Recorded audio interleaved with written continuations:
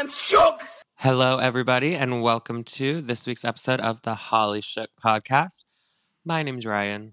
I am going to be telling you a little story today, and as usual, I am joined by my wonderful, gorgeous, freshly haircutted Mr. Armin. Hi, how are you? I'm good, Rye. Too bad this isn't a video podcast because the listeners can't see my amazing haircut. That would also just be a YouTube channel. But yes, a video podcast. What's YouTube? Yeah, never heard of it. I don't fucks around with YouTube. It's too much drama on there. All the dramas at YouTube. I used to be really into like YouTube like culture. I was like, oh my God, how do these people make their money just doing this? But then it became too weird. Like, I don't know. That's when I got into podcasts. I'm like, this is still very normal to me. Were you a YouTube commenter? Never. Oh my gosh, no. I have been in a few videos on YouTube that have gotten some comments. I remember. And I will not lie. I did go through and read a lot of the comments because I wanted to know what people were saying. That was rough. No, luckily I have like a very tough skin from my childhood. I was luckily enough to be made fun of in middle school, so now I'm used to it and it doesn't affect me. But oh my God, if I was like sensitive, I would have been like, I would not be able to look at those comments. Like I can only imagine doing it as a living. You'd have to really like get used to like people saying shit. Yeah, you were like the worst person in the world to these people.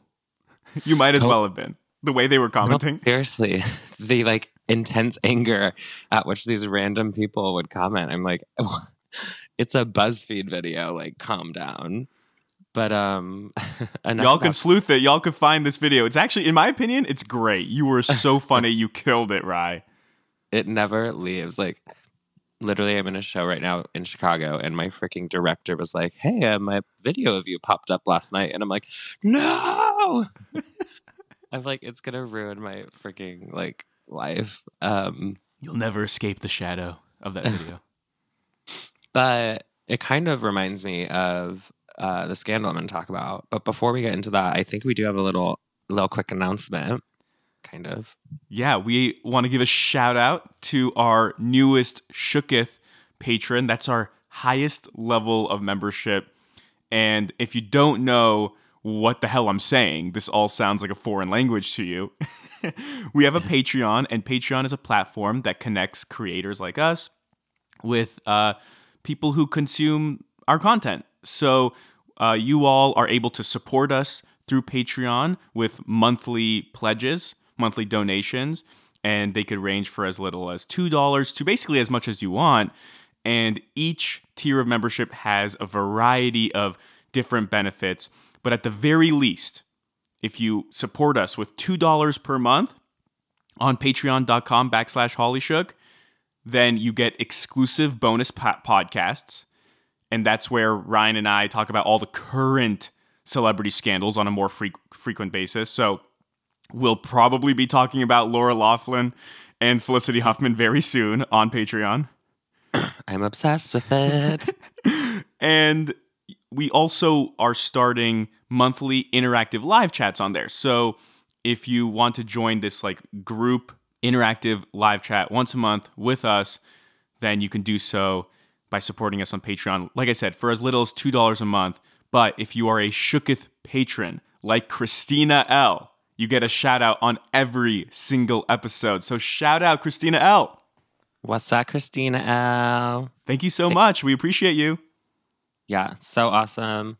Thank you to everyone who has supported us, even just by listening week to week. And especially those who are donating to get some more access, to create some more shit for y'all. It's been really fun. So thank you guys. It means a lot. You know, a lot of time and resources and effort goes into making this happen. And so any bit of support helps us to just continue creating and putting out this podcast as often as possible, if not more. Yeah. You guys have no idea how many freaking text messages I get from Armin on the daily about this. And I'm like, ugh, leave me alone for 2 minutes, stalker. Scheduling alone is half the battle. So let's get into the scandal. I feel like we've been blibber blabbering around. So this scandal is, of course, very near and dear to my heart. As a young gay man growing up in the early 2000s, this was like, I guess we'll just get into the guessing game, because if I start talking too much, it'll be giving clues. So this revolves around, I feel like I can't like give a clue without you're gonna get it right away, but We'll see. revolves around a monstrous, monumental, groundbreaking, iconic phenomenon reality television show. Early 2000s. Early 2000s. Survivor. No. Oh. Like live, like celebrities. I mean, I don't want to say what type of reality show because you'll get it right away. Like Live with celebrities. No. It made people into instant celebrities. Oh, okay. It made people into instant celebrities. And it's a live show. Yeah, yeah. Wait, is it live or is it edited? Well, it's like half and half live. Like it becomes live. It becomes live. Ryan, you're the worst. Okay, early 2000s. Like the first half of the season is pre-taped and then it becomes live night to night. Oh, American Idol. Yes. Yeah. I didn't know American Idol was live. The live shows, like they would do the singing and stuff on the live shows, like top 12 and top 24 and stuff. I didn't know that it was live though. I just didn't know that. How did you not know that? Did you watch it? No, I didn't. Oh my god! So did you know like about any of the behind the scenes drama? I don't know any behind the scenes drama. My first memory of American Idol was, I want to say 4th or 5th grade. Clay Aiken versus Ruben Studdard. That was the finale. And these girls in school were going around polling everyone and asking every kid, like, who are you rooting for? Like, who do you want to win? And I was like, I don't know what you're talking about. And they like gave me a lot of shit for it. So weird. I didn't know I went to school with you because that was me. Yeah. So actually the person that this scandal is about is actually from the same season as Clay Aiken and Ruben Studdard. Surprisingly enough, I actually didn't start watching this American Idol until the next season. So I started watching season 3, Fantasia Barrino's season, obviously. But this person became known from season 2, contested on season 2. But then he appeared with more drama during season 4. So I did know about like him and his drama because it became like a huge story again after his season. So yeah, I was a huge American Idol fan. Like I was obsessed. Once I started watching during season 3, I literally watched every single episode. Like the finale nights, our bedtime was 8:00. I was in elementary school. Our bedtime was 8:00. On finale nights, I literally would have tantrums and be like, "I'm staying up till 9," like to watch it. And did you get to stay up? And we did. It was like literally the one thing. Well, we had 2 things we could stay up late for: American Idol season finale, and when a new Disney Channel original movie premiered. Of course, you have to stay up for the new Disney Channel original movie. Because it would usually come on at like 7 or 7:30, but it wouldn't end until closer to like 8:39. Right. I actually have a funny Disney Channel original movie story. Please tell. Do you remember Jumping Ship with the Lawrence brothers? No. You don't? No. Oh my god. You don't remember Jumping Ship? I remember Horsing Around or whatever the fuck it was called. Right. I think that was like the first one that they all did together. This one was kind of like a sequel. They like get stranded on an island or something. They jumped ship. I forget the details. It's ridiculous, as all Disney movies are. But yeah, it sounds familiar now that you say they were stranded on an island, actually. So it's a Disney Channel movie. It only comes out on Disney Channel, right? Correct. Well, my neighbor was convinced it was coming out in theaters. Oh my god. Like 100% sure of it. And I went over to his house to watch Jumping Ship but him and his dad were convinced it was coming out in theaters. And I'm like, no, it's not. We have to stay home and watch it. And we actually go to the theater because they wouldn't let go of it. And they're like, no, it's, and this is back in the day where, I don't know, I guess we couldn't look it up online or it wasn't as easy. Yeah. You had to look at the newspaper. Right. So we actually go to the theater because it was really close to our house. And they're like, no, we don't know what that is. That is playing on your television set right now, sir. Please leave. But eventually I got to see Jumping Ship many times. Okay, well, I've never heard of it, so I actually don't think it existed, but I'm making it up completely. Famously, High School Musical 3 is the only Disney Channel original movie that ended up being a theaters movie. So, slay, High School Musical 3. Actually, it's Jumping Ship, but okay. Doesn't exist. Okay, so the two main people in this scandal are going to be Corey Clark, who is a contestant on season 2 of American Idol, and of course, iconic queen of crazy, Paula Abdul, who was a judge on the show. Yes. So I don't want to say exactly what the scandal is yet, because we'll get into that. Yeah, let's build up to it. I have no idea what this is. Zero clue.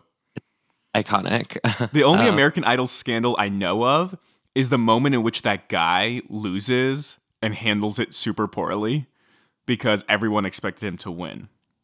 What? Who? I forget his name. He's bald. Yeah, Chris Daughtry, right? He handles it fine. I have watched that elimination video. He gets eliminated over Catherine McPhee. Right. For 4th place. And everyone was like, oh, Catherine McPhee's going home because Chris Daughtry's going to win. And literally, it is iconic television. Like, Catherine McPhee, like, just jaw drops and just, like, stands in shock. And, like, everyone looks shocked. Like, Ryan Seacrest is shocked. Like, the judges are shocked. It was shocking television. He's shocked too. He was not happy about it. Oh, he was shocked. He was like, what the hell? He didn't like handle it badly. He was just shocked. He didn't like throw a tantrum. But oh my gosh, that was iconic. I will send you that clip. It's such a good clip. He didn't throw a tantrum like you wanting to stay up past 8 p.m. on school nights when you were in elementary school. No, yeah, that was just me. Chris Daughtry was a lot more contained. Okay, so Corey Clark, he was a contestant, like I said. So he was just like background on him. Both of his parents were aspiring singers. So they actually met on the road. They would kind of like sing at like nightclubs, it seemed. It seems like he was born in San Bernardino, California, but they would like travel. So I think they met when they were like traveling to like nightclubs, like more in the South. It seemed like they spent a lot of time in like Nashville and stuff. Very musical family. So musical family. He has a younger sister named Alicia who actually plays for the WNBA. Oh, yeah. Nice. And she's kind of part of the drama. So he had no formal training, but then he would like play. He started singing with his parents at some gigs. Like I read that he like sang background for like Barry Manilow, like randomly. Wow. With his parents. And he kind of says that like singing with his parents is what made him be like, oh my gosh, I want to do this. When he was 14, he was put into an R&B group of like young men. That was all the rage in the late 90s. Yeah, like so weird. Funnily enough, Neo was also part of this group with him. Shut up. Yeah. So him and Neo, and 2 other guys, they were in a group called Envy. That should have taken off. Yeah, surprised they're not huge. They had a record deal, and they were actually together for 8 years, but like nothing really ever came of it. Shocking. So that ended. And then in 2002, at the age of 22, he auditioned for season 2 of American Idol 2. American Idol. A lot of numerology happening here. Lots of 2s. Lots of 2s. So he did not end up in second place, though, clearly. Got close, but no cigar. So that's like his life. Okay, so Paula Abdul, going into her story is like funny. I'm not like going to go into her like records really, but I found her I found her like how she got discovered kind of interesting. So she was born in San Fernando, which is like kind of the valley, right? Yeah. So she's born in like the valley, 1962. She's iconic. So she graduated Van Nuys High School, which isn't that's like down the street from where you used to live. Yeah, very close. Your and Camille's apartment was in Van Nuys. Yep. And she graduated high school in 1980, which, if we remember, is when Corey was born. So just putting that in perspective. And then, funnily enough, that's the second time I've said funnily enough on this. Phrase of the day. Every time Ryan says funnily enough, you take a shot. I've never said that before, and now it's like the only thing I can say. Funnily enough, she... And funnily enough, but actually funnily enough, she went to California State University, Northridge, which we talked about on last week's episode. Wow, back-to-back CSUN alumni stories. All right. Shout out CSUN. I just thought that was so random because we kind of had like a bit about CSUN last time. Right. Producing celebrity scandals left and right. Thank you, CSUN, for finally doing something. So she was there, and then her freshman year, she auditioned to be a Lakers girl. So she was like a dancer. And she became a Lakers girl. And she did, yeah. Did you know that? Oh, yeah. Of course. Oh. You know I'm one of the biggest Laker fans in the world. Oh, yeah, true. Yeah. I forgot that you liked like sports. Well, I didn't know that Lakers fans knew who the Lakers girls were, though. We don't know who like every Lakers girl is, but Paula Abdul is the most famous Lakers girl of all time, obviously. Oh, really? I didn't know I had never known she was a Lakers girl. Yeah. So she auditioned her freshman year of college, I think with over 700 people, and she got chosen. And within her first year, she became head choreographer of the Lakers girls, not of the Lakers, but also of the Lakers. Yeah.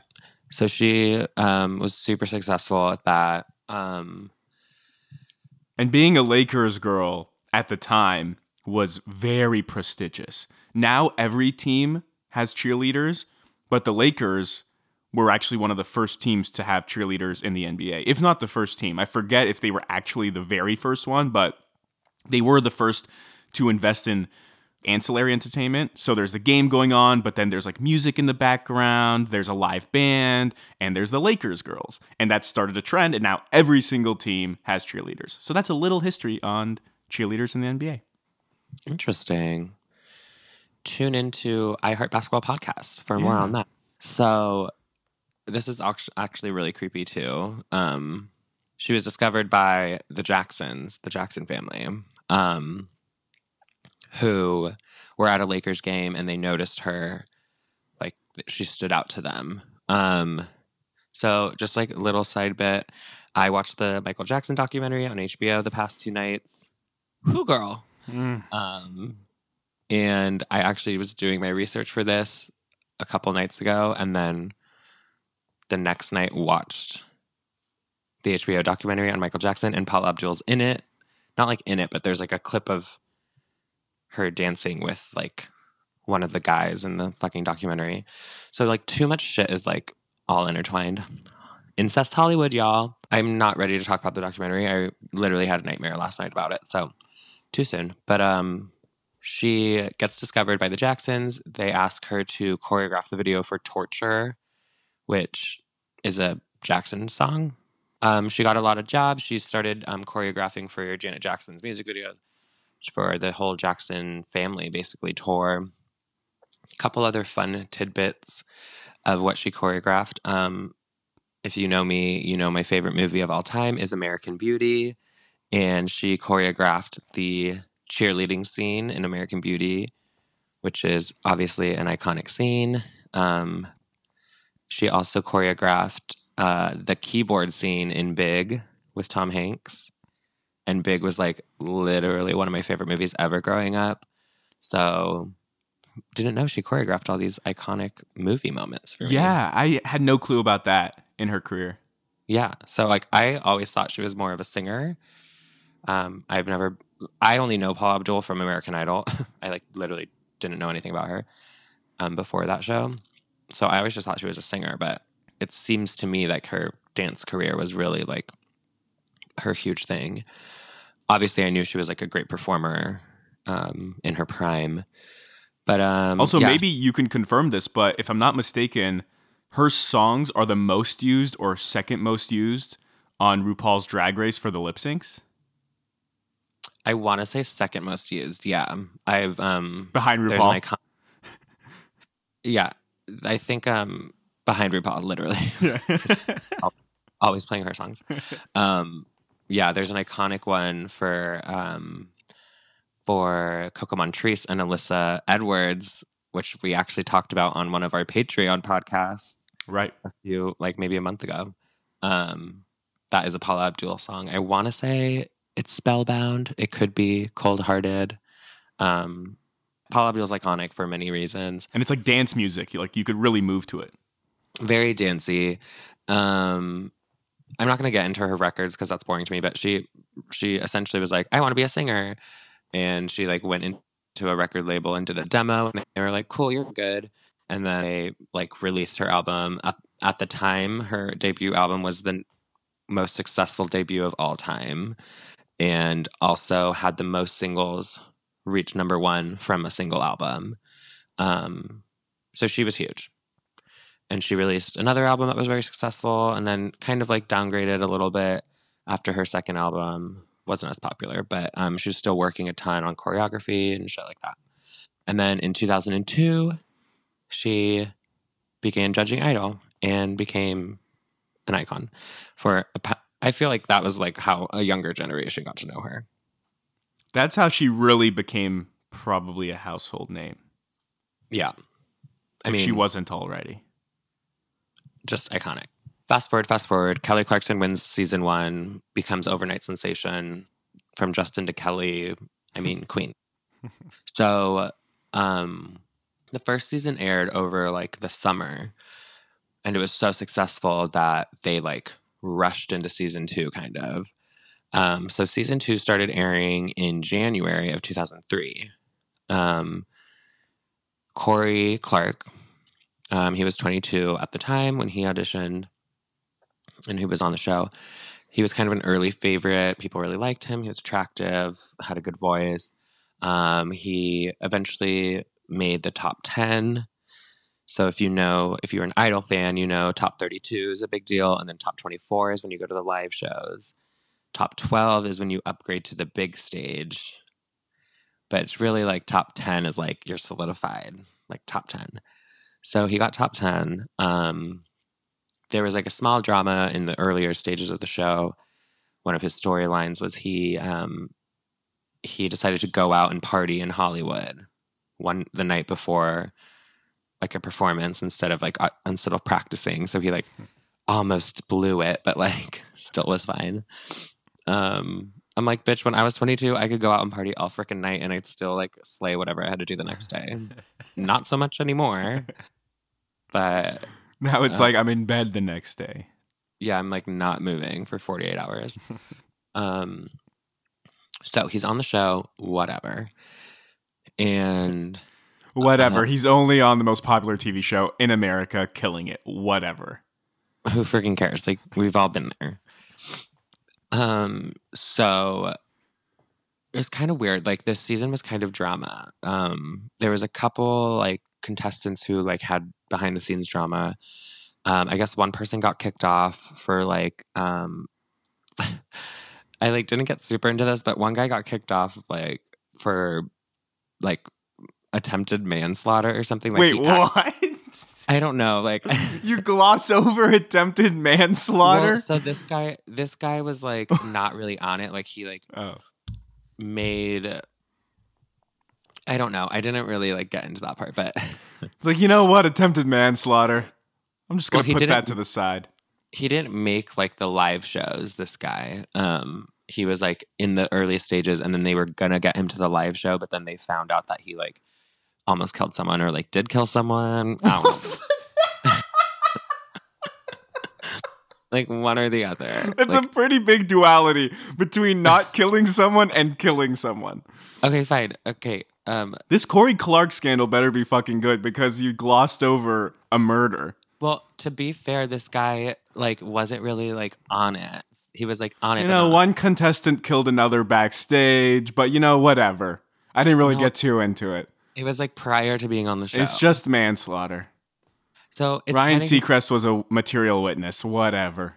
it's just kind of confusing because you don't really like get the details, and like there's a blurry, even with the Corey Clark thing, there's like a blurry timeline because it's like what happened like during the show, what happened before it, what happened like before it aired. So like y'all know I'm bad at timelines already, and then there's like an extra like added factor of a blurry timeline. Like I'm sorry, I don't have every detail. So someone got murdered. Okay, so let's just move on. Died. Whatever. Someone died and then like maybe got caught for it, but didn't really get charged, but just got kicked off the show. So just normal like law things, and then Everyday reality TV competition stuff, right? just typical things that you're watching as a fourth grader. Someone else got exposed. There's like a website called The Smoking Gun, apparently, where they try to like release like celebrity like criminal records or whatever. Right. So one person, I don't know, some bitch like got exposed, but then she was like, well, I already told the producers about that, and so I'm good. And so she was good. But then That's the most vague explanation of something. Well, 'cause, like, some you bitch got exposed, she told someone, and it's like, yeah, Well, we're like- moving on. so the whole drama and like why this whole Corey Clark thing was drama is that they do a background check on all the contestants, obviously. And they have you're supposed to like Well, not obviously. Somebody murdered a guy and he got on the show. But Pretty that's deep. but that's how he got kicked off. They don't do a background check until you get to a certain like level on the show. So it's like, I don't know, it goes from thousands of people to like the top 50 or something. Like that's when they really start looking into your background, because that's when you're going to like get more airtime. So that's when they found out about like the murder guy, and they were like, okay, peace, you like don't get to be on it anymore. Okay, fair. It would be crazy to do a background check on every single person who auditions, Right. because I remember how crazy those auditions would get. I never watched, but there was the William Hung moment. Yes, iconic. I remember some of it because it would be a part of like the pop culture lexicon. But yeah, you couldn't do a background check on all those people. I remember the lines would be like out the door, right? Like Well, thousands of people per audition. I auditioned in the 8th grade. Stop. And No, you wait, didn't. did I audition in 8th grade? No, I auditioned like my freshman year. I think you had to be 18. So I auditioned my senior year of high school. Right. Yes. Sometimes you don't know your birthday. You don't know how old you are. You know, you say Okay, a scandal took place in the 90s. It took place in the 60s. Now it's like I was 13 when I auditioned for American Idol. No, I was 18. Well, What's the truth? And I'll never know. it was the last year of one of my schools, and then I was like, no, you had to be 18, so I had to have been a senior in high school. Okay. I auditioned in San Francisco. There was like 10,000 people there, I think. I waited for 8 hours, and I got to sing for 45 seconds. And By the way, this could be like there was like 300 people there. You had to wait in line for 30 minutes, and you sang No. for 9 seconds. Just saying, it could be that. this was at AT&T Park in San Francisco, the Giants like stadium or whatever, and so many freaking people. Oh my god, it was such a fun experience. My mom came with me, and Nigel Lithgow. This is like my like party trick. Nigel Lithgow, who iconically produced American Idol and was a judge on like So You Think You Could Dance or whatever, happened to stop by my booth when I was singing and watched me. So I'm pretty much the next Kelly Clarkson. I have to But- ask, what song did you sing? Oh, thanks for asking. I actually tried to say it earlier, but you cut me off. Sunday Morning by Maroon 5. Give me a rendition right now. No fucking way. I need it. No. I need it. No. So back to scandals. You got to pay to watch me sing. Just kidding. All right, don't. on Patreon. Right, are you going to do it on Patreon? No, fuck no. I don't sing anymore. And this is why, because I didn't get onto American Idol. So where the freaking heck was I? So they do background checks, but not until you get to a certain part. But you also are supposed to tell the producers of any like legal troubles you had in the past. So you're like supposed to disclose to them if anything had happened. Would manslaughter count? Manslaughter is in the realm. Okay. But so is like anything. So the Smoking Gun released this article about how Corey Clark was arrested in his home in Kansas on October 12th in 2002. Apparently, the neighbors had called the cops because they heard like yelling and screaming. They arrested him for like battery on his younger sister.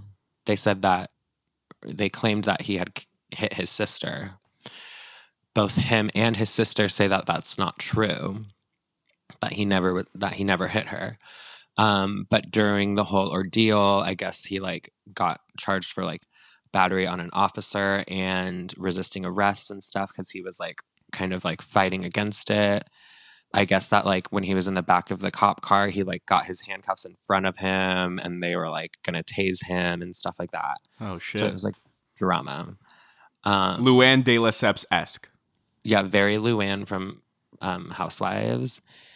And they said that he charged him and he like went to court. He got like 3 years of probation and had to pay like $116, either like bond or like legal, like just in legal charges. But then he says that they like revoked it and he was like refunded his money. And then after he was announced publicly as a finalist, the court decided to go ahead with the case again. So like to recharge him. So that was like kind of murky, like not really sure how that went down. Producers said that he never made the record aware to them. And they said that in their background checks that they missed this because that the police record spelt his name wrong. But I'm like, his last name is Clark. Like they were like, he spelled his last name wrong. But I'm like, it's Clark. Like, how do you misspell that? And also, did they add like, an E?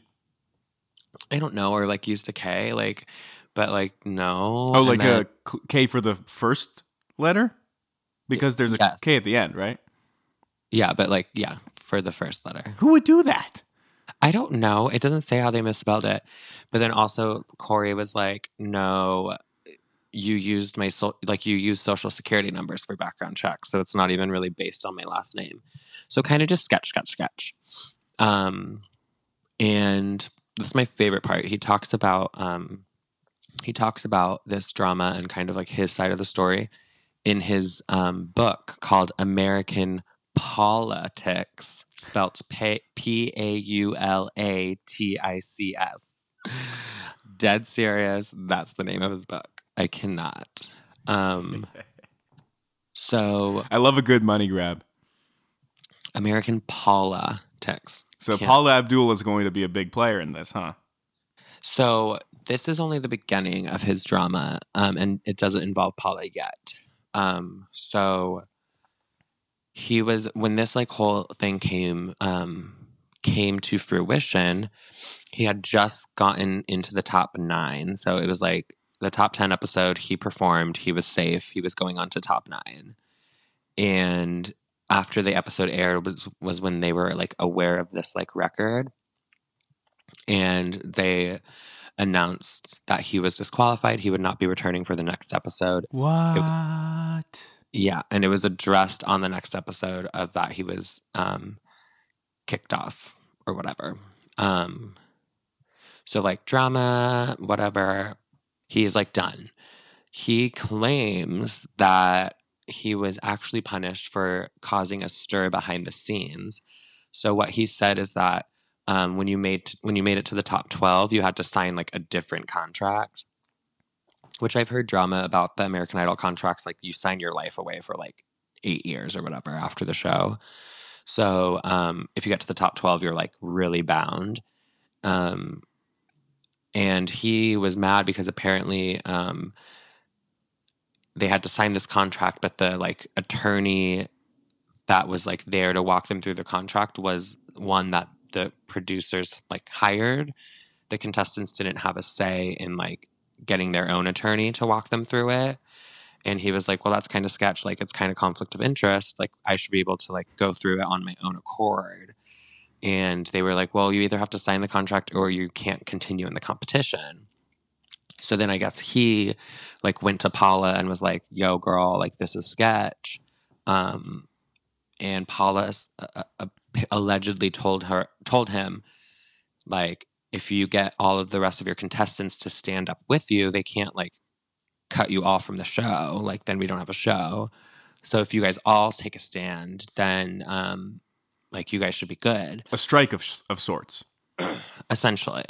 And then I guess like I didn't really understand this part, but then I guess like Paula like assigned them an attorney, but then it was like later discovered that like Paula's attorney was like also working for the show. Like what? So all of them, they were able to like stand up, but then literally like it says a week and a half, 2 weeks after this whole like contract drama happened was when they like discovered his arrest record and disqualified him. So like he believes that because he like stood up for himself that they like dug up this thing that wasn't really real and used it as a way to get him off the show. Did they sign new contracts, or were they kind of negotiating and saying, all right, you 12, you're going to operate on the previous contract that we already had you sign until we can revise the contract, since all of you are standing up to us and you want your own representation, blah, blah, blah. So for now, operate under the previous contract agreement until we figure it out. And then they eliminate him, and he was kind of like the driving force. So then they could kind of like maybe twist their arms and say, you know what, sign that contract that we were originally saying because your ringleader is gone. How did it go down? Obviously, I have no idea. But did they sign the contract they wanted to sign, or did they sign from what I read, they were able to sign the contract that they were happy with. Okay. And also from what I understood, it wasn't that they weren't necessarily unhappy with their contract. They just didn't like that they weren't able to look it over with someone who didn't work for the show. It wasn't really like, we want like to change our contract negotiations. It was more so just like, we feel like someone who's a third party should walk us through this, so that they're walking us through it like unbiased. Yeah, that's a conflict of interest as fuck. Right. So, and that's what his whole thing was. He was like, it's a conflict of interest for your attorney to walk us through your contract. Sign your life away here, sign your soul away here, initial there. The American Idol contracts are like crazy. Like past winners, Kelly Clarkson's talked about it, Carrie Underwood, like people have been like, their contracts are fucking psycho. So, it's, it's only fair to have someone else like walk them through it. So that was, but they did sign the contracts that they were presented. Yeah, they purposefully make them complicated with like tons of legal jargon that regular people can't understand. It's not like a one-page document in layman's terms. No, I'm sure it was like a book. Impossible for you and me to understand. You need someone with experience in contract law. Right. And it's also like you literally belong to the show for a certain amount of years after you're on the show. So everything you do has to like profit them too. So, I mean, I would want to know where the fuck my money was going. So that's his story on the show. So he is disqualified, canceled. Thank you, next. So that was season 2. Season 3, I start watching. Fantasia Barrino wins. Diana DeGarmo second place. Iconic. Cool. Season 4 starts. And, obviously Carrie Underwood, Bo Bice, people like that. Season 4 starts. And during season 4, Corey Clark makes headlines again. He first posts an online like ebook, which like I don't really know what that is, but it is titled, "They Told Me to Tell the Truth, So dot dot dot colon the sex lies and politics of one of America's idols. Oh God. I love that title. I'm like, did you have an editor? I'm like, why is there a comma, an ellipses, and a colon in the title of your book? The title of the book is also the first paragraph of the book. It literally is the whole freaking thing. It's like 3 billboards outside of Ebbing, Missouri. It's like, I don't have time. Like by the time I say the title, like it's time for bed. I don't know. So he posts this online or something, and then also he goes on an interview for like Primetime Live on ABC and makes claims that during season 2 of American Idol, Paula Abdul took him under her wing. And during the competition, she would kind of coach him on what to wear, how his hair should look, what songs he should sing each week, and like kind of like help. She like essentially was telling him like, hey, they're gonna want you to like do this, this, and this. Like you should really be doing this, this, and this. Like if you want to make your own career and like stand out. This is like So the inspiration for The Voice. Yeah, it's very Voice, but like not how the show is supposed to go. Right. So that was like very behind the scenes. They like mentored, you know, as things do, one thing leads to another. He claims that it eventually turned into a sexual relationship. I had a feeling this was coming. Yeah. So he makes these claims on whatever the hell his book was. And in this interview, his evidence that he presents, he claims that he had a voicemail from her on his phone that was like semi-incriminating. His parents came out and said she would always call their house asking for him, like in between, you know, like in between episodes or whatever. He had a prescription strength cough medicine bottle at his house that was prescribed to Paula, but he had. So he's like, how would I have that? That is actually kind of damning because you only bring like your scripts to a place you're sleeping over at. You don't just casually bring it, you know, for an hour visit. Right. And cough medicine at that. And he also had phone records that showed that they would have long late night conversations on the phone. So some evidence for sure. So a lot of people instantly were like, bitch, please, why you wait 2 years to come out about this when conveniently you're releasing your first album and releasing that book? You just want publicity. Yeah, he does. He's a good Yeah. marketer, but he could be Yeah. leveraging the truth, right? I mean, that's showbiz, baby. A couple other season 2 contestants, Trense and Nashika Sadal, I don't know. They came out and they were like, we heard like rumors about the like fact that Paula and Corey were together, but like it never was like that noticeable. Paula immediately claims they were lies. Her quote is, not only do I never lie, I never respond to lies. In a response to a lie. Yeah, as she responds to a supposed lie. That's amazing. That's so good, actually. I love Paula Abdul, you guys. Here's my response to your lie. I never respond to lies. So don't ask me to respond to this lie. And my response is never. And like, what? So Paula Abdul's crazy. Obviously, you know, Paula became very well known for her wild behavior on the show. People thinking she was always like on drugs. That was like a whole nother thing. But she's like, no, this is a lie. And then Nigel Lithgow, who iconically watched my audition for American Idol and basically begged me to be on the show, but I had other things going on. He iconically did that. That's what he iconically did. People were like, oh my God, like, I remember you from Ryan's audition. He like made a statement being like, it isn't weird that Corey and Paula had exchanged numbers. Paula actually gave her number out to a lot of contestants. She felt like she was the den mother of the show. And because she had been a star growing up, she liked trying to help them adjust to this like reality of being stars.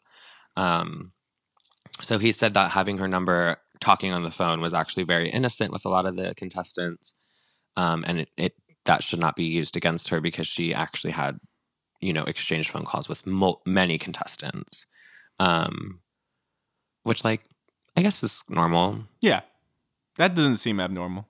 But Yeah. did she ever explain the prescription? Did he show a picture of that, by the way? I don't know if he had the picture or he like brought it in or something, but I don't know. Was I it did authenticated? right. I don't know. They like essentially were denying everything. So And what was in the voicemail that was incriminating? I think it was just more of like a hey, it was like not about the show. Like it was more like what's up, like kind of like talking as friends. Okay. But Um nothing explicit like, oh, I'll see you Friday night. no, I don't think it was like anything like what's up. It was just like she's calling me and like it's not about like when my rehearsal is. It's like very much like we're chatting and we're talking. Mm-hmm. Um So Fox started an independent investigation into these allegations. Um, they interviewed Abdul. They interviewed Paul Abdul, Corey Clark, and a couple other like witnesses, like people who were like around them during the time. They came to the conclusion that there was nothing wrong. They said when asked about the late night calls that they both had two very like opposite descriptions of what these late night calls were about. I would assume they meant that Corey was saying they were very like sexual or, late night calls. Um, Paula's version of the story is that it was strictly business, blah, blah, blah. Their quote, which I love because it makes it sound so serious, which it is.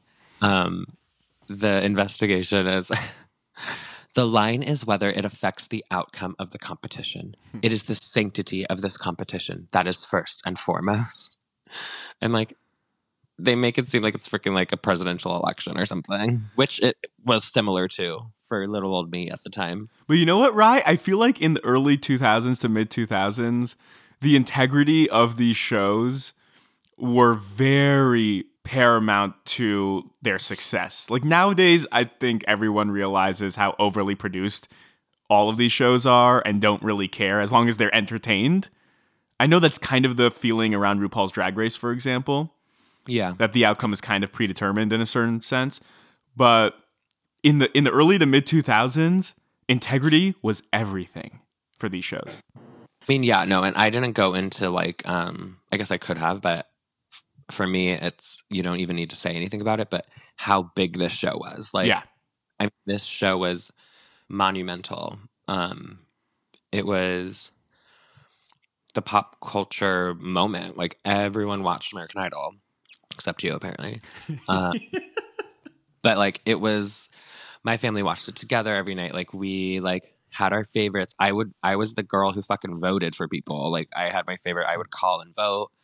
It was like the show, and it was the first of its kind. Like now we have had so many, but like this was like the one that like jump started this like singing, dancing, performing competition show. Oh yeah. It was It huge. was monoculture for a time. It was the singular thing that most people in this country could relate on, could talk about. It It says, was like the water cooler like show. And especially like, I don't know, growing up before like Netflix and people could watch things on their own accord, it was like it was must see television because you needed to see what happened the night before so you could talk the next day with people about like who did well, who didn't do well, and then like who do you think's going home, like blah blah blah. Like this is like so embarrassing, but when I was like in it, I could tell you the fucking top 12 in order of elimination for like seasons 3 through frickin' 9 or whatever. Like I was like I knew all these people's names. I bought all the like compilation albums after like they would do compilation albums of like best performances of the season. I bought all of them. Like they went on tour. Like these people were huge. The three judges, Randy, Simon, and Paula, were iconic in their own regard. Paula was very much the nice, kind one who wanted everyone to do well. Simon was the mean one. Randy was just like the wild card, whatever. I mean, just an iconic television show. Right. Yeah, I forgot Simon Cowell was a huge deal because people just tuned in to see him rip people apart. Yeah, like what would Simon say? Mm-hmm. Um, and what would Paula do? Because Paula had her crazy seasons where she was like so crazy. I remember on my drives to school during elementary school, the radio hosts in the morning, they would talk about what Simon Cowell said the night before. That would always be a topic of conversation. Like, oh, did you hear him say this? And I think they'd sometimes have clips and they'd play it. And it'd be like, oh my God, I can't believe he said that. And I didn't even watch the show, but it was funny just to hear his criticisms because he was so outlandish. I remember exactly those same radio like things, like going to school too. And I was so into it. I'm like, oh my God, I forgot he said like, yes, yes, yes. I was like obsessed, you guys. It was so bad. There is nothing like that today. Not even Game of Thrones, which you can argue is on the precipice of monoculture, maybe flirts with it, but still, I think Game of Thrones has a tenth of as many viewers as American Idol at its peak. Yeah, no, I agree. I mean, this was unlike anything. I mean, why is the show freaking still on? Like, and people still freaking watch it, even though it's a reboot. Like, I can't. I stopped after. Who was the last? I think Philip Phillips was the last season I watched, and then I was like, okay, I'm like too old for this.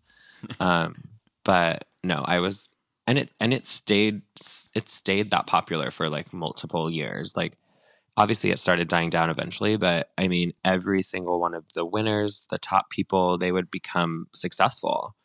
Chris Daughtry had so many hits. Catherine McPhee is like acting in a shit ton of Jennifer Hudson. Like people Kelly Clarkson came. Kelly Clark. I mean, I was mostly saying non-winners, but Carrie Underwood, Taylor Hicks. No, I'm kidding. Okay, so anyway, to wrap up this like scandal little moment, they consistently were like, he's lying, he's lying, he's lying, he's lying, he's lying. Do I think he's lying? I don't know. I could have seen it happening. Yeah, I could see it. I would love to see if there was like hard evidence, if like that bottle was authenticated. Right. I don't know. I guess the world will never know if it's true or not. They claim it's not true. A weird like meta moment they did is during season 4 finale, they taped like a sketch kind of thing where they had like Simon was having an affair with himself because Simon Cowell was very like selfish and a giant narcissist. So it was like a parody of the scandal that they aired during the season 4 finale, which was like so weird. And yeah, Corey Clark was like, that's offensive and you're like downgrading the intelligence of your audience. And I'm like, what? Right. Do you think that would be a scandal today? Not really, because I think that it was the level of how big this show was that made it a scandal. And like we were just saying, I don't think there's a show that is at this level of intense popularity and like scrutiny. So like for me, it's like the reason it was so big was because the show was so big. So people were invested in not only who was winning and who was doing well, but also like they said, the authenticity of the show itself. Did we have it proven that they never crossed a line that swayed his ability in the show? Like, she didn't do anything that helped him get further in the show. And for like, I think it was so big at the time that that's what people were like, well, did he get on the show because of this? And was he like cheating the whole time? Like blah, blah, blah. I almost feel like people wouldn't bat an eye today. It may become a joke on Twitter for one whole day. Right.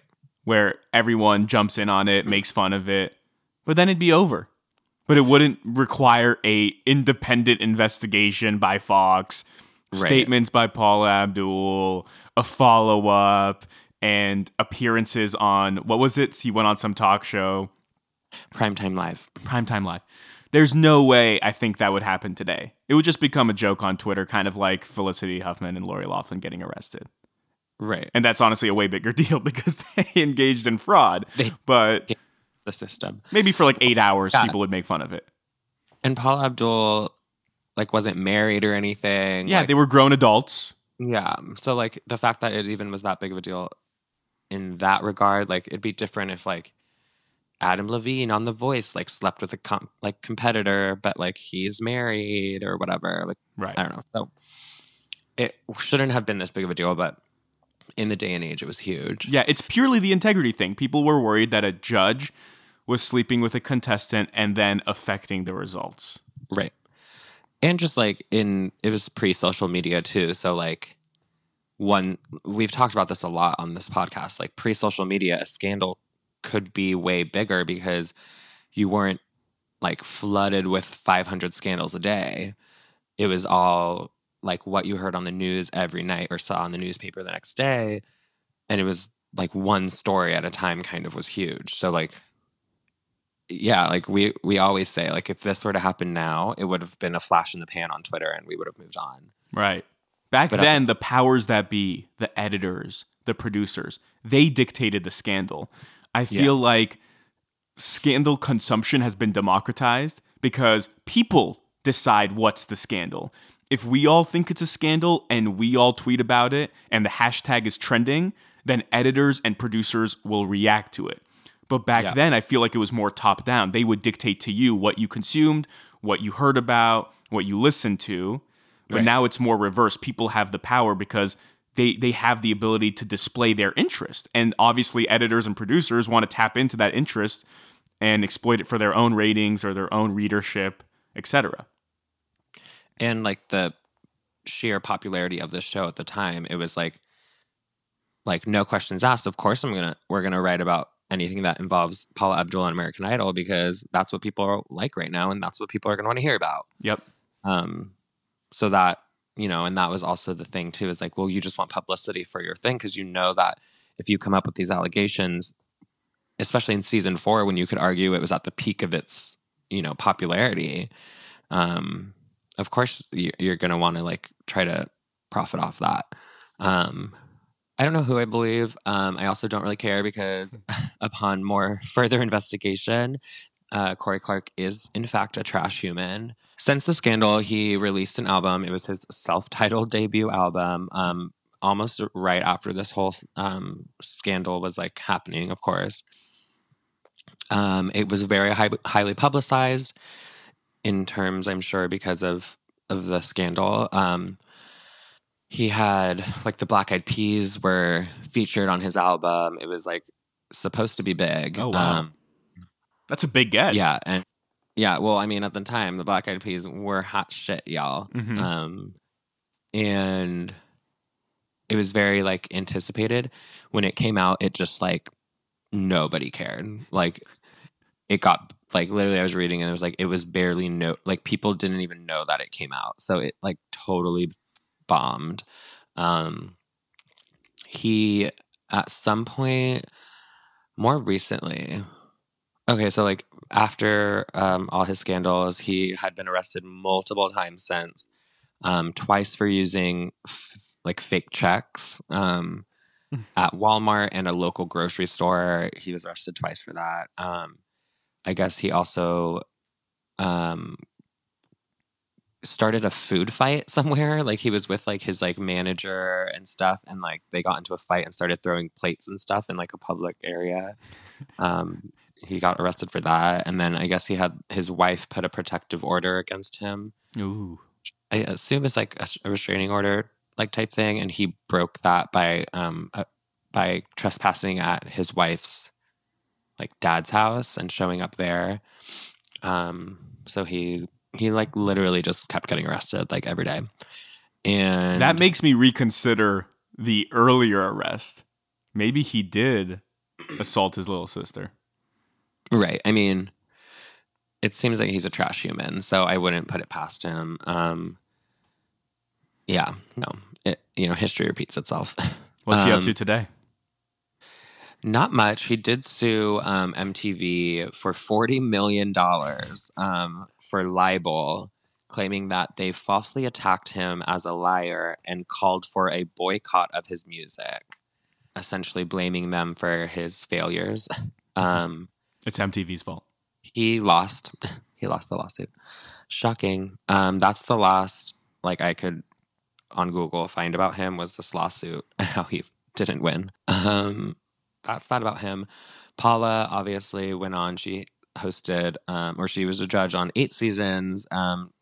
Contract negotiations going into season 9 ended with her leaving the show.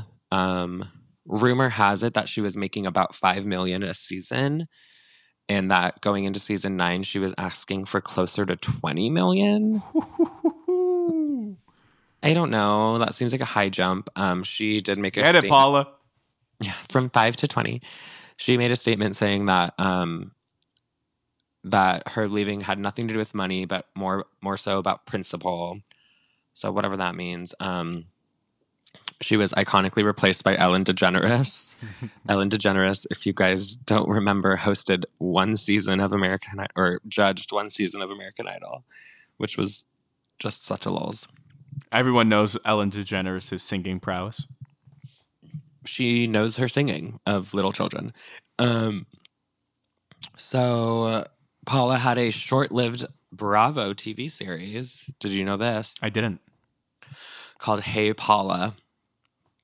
This is where it only lasted one season, mainly because it like followed her day to day, and there was multiple scenes of her like acting really crazy, and really like erratic and like kind of like all over the place, which we saw glimpses of on American Idol, but seeing it day to day, like people were kind of like, oh my God, I don't really like this. Like there's a scene where it's on YouTube. It's actually so iconic. She was supposed to choreograph for the Bratz live action Bratz movie. And apparently she got dropped from it or something. And she like has a mental breakdown on the phone about it. Like being like, I was supposed to do the Bratz movie. Did you see her in Bruno? No. What's Bruno? Oh, the Sacha Baron Cohen. Yeah. No, I've never seen that or Borat. Sacha Baron Cohen tricks Paula Abdul into sitting on other human beings as chairs. Like that's a part of the gag. That for this interview, you're going to sit on other human beings as chairs. And she does it. Of course she does. She does that on American Idol once. She like sits on Simon Cowell's lap and it was like drama. No, but not on a lap. Like the person is like hunched over and sitting on their back. Oh my God, that's so weird. She was probably like, okay, normal. Yeah, so she's iconic in her own regard. I don't really know what she's up to today, but it seemed like she's still working. It looked, from what I gathered, she's still like choreographing stuff and producing stuff and whatever. But yeah, I mean, that's my American Idol. This was more, less scandal and more, I want to talk about my childhood and American Idol's influence on me. I loved it, Rye. I really did. That was a lot of fun. We needed a light scandal something light. Yeah, after the Phil Hartman tragedy. Well, thank you guys so much for listening. This was fun. Share with your friends. Let us know what you think. And we'll see you guys next time, right? Of course. With another scandal. Next time brought to you by me. Oh, can't wait. Thank you so much for listening, y'all. We'll see you later.